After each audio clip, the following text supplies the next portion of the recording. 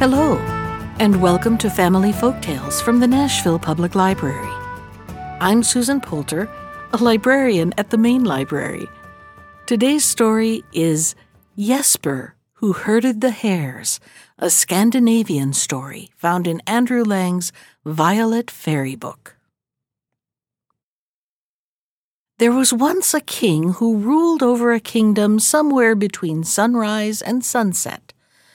It was as small as kingdoms usually were in the old times, and when the king went up to the roof of his palace and took a look round, he could see to the ends of it in every direction. But as it was all his own, he was very proud of it, and often wondered how it would get along without him. He had only one child, and that was a daughter, so he foresaw that she must be provided with a husband who would be fit to be king after him. Where to find one rich enough and clever enough to be a suitable match for the princess was what troubled him, and often kept him awake at night. At last he devised a plan. He made a proclamation over all his kingdom and asked his nearest neighbors to publish it in theirs as well, that whoever could bring him a dozen of the finest pearls the king had ever seen, and could perform certain tasks that would beset him, should have his daughter in marriage and in due time succeed to the throne. The pearls, he thought, could only be brought by a very wealthy man, and the tasks would require unusual talents to accomplish them. There were plenty who tried to fulfill the terms which the king proposed. Rich merchants and foreign princes presented themselves one after the other, so that some days the number of them was quite annoying. But though they all produced magnificent pearls, not one of them could perform even the simplest of the tasks set them. Some turned up, too, who were mere adventurers, and tried to deceive the old king with imitation pearls. But he was not to be taken in so easily, and they were soon sent about their business. At the end of several weeks, the stream of suitors began to fall off, and still there was no prospect of a suitable son-in-law. Now it so happened that in a little corner of the king's dominions beside the sea, there lived a poor fisher who had 3 sons, and their names were Peter, Paul, and Jesper. Peter and Paul were grown men, while Jesper was just coming to manhood. The 2 elder brothers were much bigger and stronger than the youngest, but Jesper was far the cleverest of the 3, though neither Peter nor Paul would admit this. It was a fact, however, as we shall see in the course of our story. One day the fisherman went out fishing, and among his catch for the day he brought home 3 dozen oysters. When these were opened, every shell was found to contain a large and beautiful pearl. Hereupon the 3 brothers at one and the same moment fell upon the idea of offering themselves as suitors for the princess. After some discussion, it was agreed that the pearls should be divided by lot, and that each should have his chance in the order of his age. Of course, if the oldest was successful, the other 2 would be saved the trouble of trying. Next morning, Peter put his pearls in a little basket and set off for the king's palace. He had not gone far on his way when he came upon the king of the ants and the king of the beetles, who, with their armies behind them, were facing each other and preparing for battle. "Come and help me," said the king of the ants. "The beetles are too big for us. I may help you some day in return." "I have no time to waste on other people's affairs," said Peter. "Just fight away as best you can." And with that he walked off and left them. A little further on the way he met an old woman. "Good morning, young man," said she. "You are early astir. What have you got in your basket?" "Cinders," said Peter promptly, and walked on, adding to himself, "Take that for being so inquisitive." "Very well, cinders be it," the old woman called after him, but he pretended not to hear her. Very soon he reached the palace and was at once brought before the king. When he took the cover off the basket, the king and all his courtiers said with one voice that these were the finest pearls they had ever seen, and they could not take their eyes off them. But then a strange thing happened. The pearls began to lose their whiteness and grew quite dim in color. Then they grew blacker and blacker till at last they were just like so many cinders. Peter was amazed that he could say nothing for himself. But the king said quite enough for both, and Peter was glad to get away home again as fast as his legs could carry him. To his father and brothers, however, he gave no account of his attempt, except that it had been a failure. Next day, Paul set out to try his luck. He soon came upon the king of the ants and the king of the beetles, who with their armies had encamped on the field of battle all night and were ready to begin their fight again. "Come and help me," said the king of the ants. "We got the worst of it yesterday. I may help you some day in return." "I don't care though you get the worst of it today too," said Paul. "I have more important business on hand than mixing myself up in your quarrels." So he walked on, and presently the same old woman met him. "Good morning," said she. "What have you got in your basket?" "Cinders," said Paul, who was quite as insolent as his brother, and quite as anxious to teach other people good manners. "Very well, cinders be it," the old woman shouted after him, but Paul neither looked back nor answered her. He thought more of what she said, however, after his pearls also turned to cinders before the eyes of the king and court. Then he lost no time in getting home again, and was very sulky when asked how he had succeeded. The third day came, and with it came Jesper's turn to try his fortune. He got up and had his breakfast, while Peter and Paul lay in bed and made rude remarks, telling him that he would come back quicker than he went, for if they had failed, it could not be supposed that he would succeed. Jesper made no reply, but put his pearls in the little basket and walked off. The king of the ants and the king of the beetles were again marshalling their hosts, but the ants were greatly reduced in numbers and had little hope of holding out the day. "Come and help us," said the king to Jesper, "or we shall be completely defeated. I may help you some day in return." Now Jesper had always heard the ants spoken of as clever and industrious little creatures, while he never heard anyone say a good word for the beetles, so he agreed to give the wished-for help. At the first charge he made, the ranks of the beetles broke and fled in dismay, and those escaped best that were nearest a hole and could get into it before Jesper's boots came down upon them. In a few minutes, the ants had the field all to themselves, and their king made quite an eloquent speech to Jesper, thanking him for the service he had done them, and promising to assist him in any difficulty. "Just call on me when you want me," he said, "wherever you are. I'm never far away from anywhere, and if I can possibly help you, I shall not fail to do it."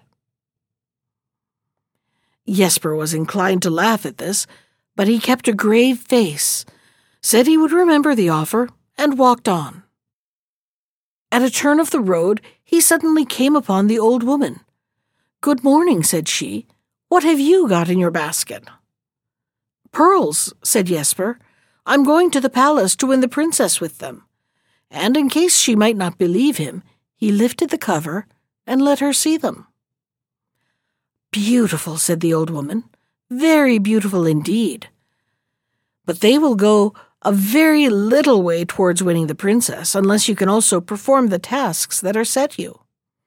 However," she said, "I see you have brought something with you to eat. Won't you give that to me? You are sure to get a good dinner at the palace." "Yes, of course," said Jesper.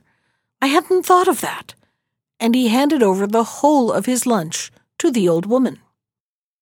He had already taken a few steps on the way again, when the old woman called him back. "Here," she said, "take this whistle in return for your lunch. It isn't much to look at, but if you blow it, anything that you have lost or that has been taken from you will find its way back to you in a moment." Jesper thanked her for the whistle, though he did not see of what use it was to be to him just then, and went on his way to the palace. When Jesper presented his pearls to the king, there were exclamations of wonder and delight from everyone who saw them. It was not pleasant, however, to discover that Jesper was a mere fisher lad. That wasn't the kind of son-in-law that the king had expected, and he said so to the queen. "Never mind," said she. "You can easily set him such tasks as he will never be able to perform. We shall soon get rid of him." "Yes, of course," said the king. "Really, I forget things nowadays with all the bustle we have had of late." That day Jesper dined with the king and queen and their nobles, and at night was put into a bedroom grander than anything of the kind he had ever seen. It was all so new to him that he could not sleep a wink, especially as he was always wondering what kind of tasks would be set him to do, and whether he would be able to perform them. In spite of the softness of the bed, he was very glad when morning came at last. After breakfast was over, the king said to Jesper, "Just come with me and I'll show you what you must do first." He led him out to the barn, and there in the middle of the floor was a large pile of grain. "Here," said the king, "you have a mixed heap of wheat, barley, oats, and rye, a sackful of each. By an hour before sunset, you must have these sorted out into 4 heaps, and if a single grain is found to be in the wrong heap, you have no further chance of marrying my daughter. I shall lock the door so that no one can get in to assist you, and I shall return at the appointed time to see how you have succeeded." The king walked off, and Jesper looked in despair at the task before him. Then he sat down and tried what he could do at it. But it was soon very clear that single-handed he could never hope to accomplish it in the time. Assistance was out of the question. Unless, he suddenly thought, unless the king of the ants could help. On him he began to call, and before many minutes had passed, that royal personage made his appearance. Jesper explained the trouble he was in. "Is that all?" said the ant. "We shall soon put that to rights." He gave the royal signal, and in a minute or two a stream of ants came pouring into the barn, who, under the king's orders, set to work to separate the grain into the proper heaps. Jesper watched them for a while, but through the continual movement of the little creatures, and his not having slept the previous night, he soon fell sound asleep. When he awoke again, the king had just come into the barn and was amazed to find that not only was the task accomplished, but that Jesper had found time to take a nap as well. "Wonderful," said he. "I couldn't have believed it possible. However, the hardest is yet to come, as you will see tomorrow." Jesper thought so too when the next day's task was set before him. The king's gamekeepers had caught 100 live hares, which were to be let loose in a large meadow, and there Jesper must herd them all day and bring them safely home in the evening. If even one were missing, he must give up all thought of marrying the princess. Before he had quite grasped the fact that this was an impossible task, the keepers had opened the sacks in which the hares were brought to the field, and with a whisk of the short tail and a flap of the long ears, each one of the 100 flew in a different direction. "Now," said the king as he walked away, "let's see what your cleverness can do here." Jesper stared round him in bewilderment. and having nothing better to do with his hands, thrust them into his pockets as he was in the habit of doing. Here he found something which turned out to be the whistle given to him by the old woman. He remembered what she had said about the virtues of the whistle, but was rather doubtful whether its powers would extend to 100 hares, each of which had gone in a different direction and might be several miles distant by this time. However, he blew the whistle, and in a few minutes the hares came bounding through the hedge on all 4 sides of the field, and before long all were sitting round him in a circle. After that, Jesper allowed them to run about as they pleased, so long as they stayed in the field. The king had told one of the keepers to hang about for a little and see what became of Jesper, not doubting, however, that as soon as he saw the coast clear he would use his legs to the best advantage and never show his face at the palace again. It was therefore with great surprise and annoyance that he now learned of the mysterious return of the hares and the likelihood of Jesper carrying out his task with success. "One of them must be got out of his hands by hook or crook," said he. "I'll go and see the queen about it. She's good at devising plans." A little later, a girl in a shabby dress came into the field and walked up to Jesper. "Do give me one of those hares," she said. "We have just got visitors who are going to stay to dinner, and there's nothing we can give them to eat." "I can't," said Jesper. "For one thing, they're not mine. For another, a great deal depends on my having them all here in the evening." But the girl, and she was a very pretty girl, though so shabbily dressed, begged so hard for one of them that at last he said, "Very well, give me a kiss and you shall have one of them." He could see that she didn't quite care for this, but she consented to the bargain and gave him the kiss, and went away with a hare in her apron. Scarcely had she got out of the field, however, when Jesper blew his whistle, and immediately the hare wriggled out of its prison like an eel, and went back to its master at the top of its speed. Not long after this, the hare herd had another visit. This time it was a stout old woman in the dress of a peasant, who was also after a hare to provide a dinner for unexpected visitors. Jesper again refused, but the old lady was so pressing and would take no refusal, that at last he said, "Very well, you shall have a hare, and pay nothing for it either, if you'll only walk around me on tiptoe, look up to the sky, and cackle like a hen." "Fie," said she, "what a ridiculous thing to ask anyone to do. Just think what the neighbors would say if they saw me. They would think I had taken leave of my senses." "Just as you like," said Jesper. "You know best whether you want the hare or not." There was no help for it, and a pretty figure the old lady made in carrying out her task. The cackling wasn't very well done, but Jesper said it would do and gave her the hare. As soon as she had left the field, the whistle was sounded again, and back came Longlegs and Ears at a marvelous speed. The next to appear on the same errand was a fat old fellow in the dress of a groom. It was the royal livery he wore, and he plainly thought a good deal of himself. "Young man," said he, "I want one of those hares. Name your price, but I must have one of them." "All right," said Jesper. "You can have one at an easy rate. Just stand on your head, whack your heels together, and cry, 'Hurrah!' and the hare is yours." What?" said the old fellow. "Me stand on my head? What an idea!" "Very well," said Jesper. "You needn't unless you like, you know.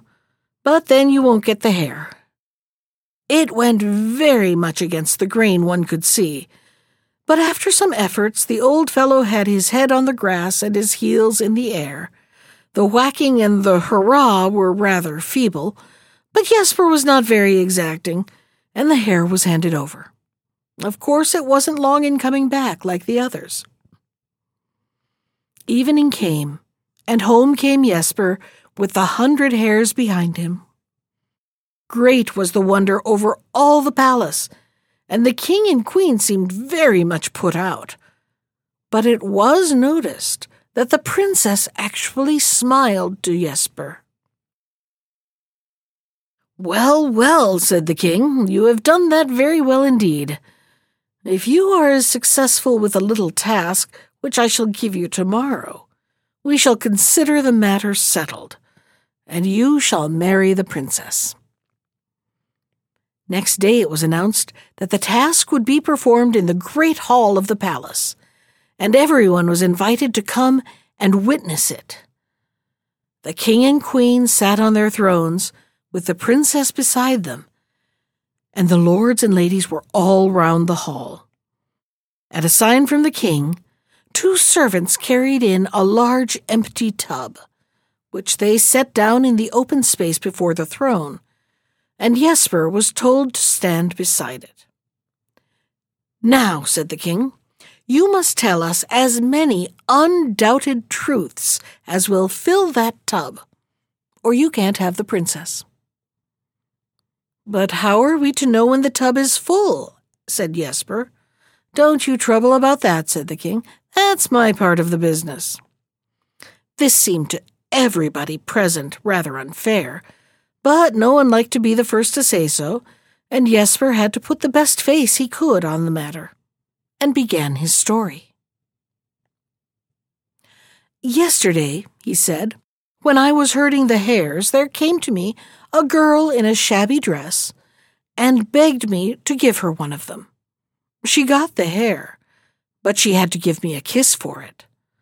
And that girl was the princess. Isn't that true?" he said, looking at her. The princess blushed and looked very uncomfortable, but had to admit that it was true. "That hasn't filled much of the tub," said the king. "Go on." "After that," said Jesper, "a stout old woman in a peasant's dress came and begged for a hare. Before she got it, she had to walk round me on tiptoe, turn up her eyes, and cackle like a hen. And that old woman was the queen. Isn't that true now?" The queen turned very red and hot, but couldn't deny it. Said the king, "that is something. But the tub isn't full yet." To the queen he whispered, "I didn't think you would be such a fool." "What did you do?" she whispered in return. "Do you suppose I would do anything for him?" said the king, and hurriedly ordered Jesper to go on. "In the next place," said Jesper, "there came a fat old fellow on the same errand. He was very proud and dignified, but in order to get the hare, he actually stood on his head, whacked his heels together, and cried hurrah. And that old fellow was the— "Stop, stop," shouted the king. "You needn't say another word, the tub is full." Then the court all applauded, and the king and queen accepted Jesper as their son-in-law. And the princess was very well pleased, for by this time she had quite fallen in love with him because he was so handsome and so clever. When the old king got time to think over it, he was quite convinced that his kingdom would be safe in Jesper's hands if he looked after the people as well as he herded the hares. That was Jesper Who Herded the Hares, from Andrew Lang's Violet Fairy Book. Special thanks to Ginger Sands for our theme music. You can find more of Ginger's music at iTunes or on her website at www.gingersands.com. And if you'd like to comment on today's story, send me an email. I can be reached at susan.poulter, that's Poulter, @nashville.gov. Thanks for listening.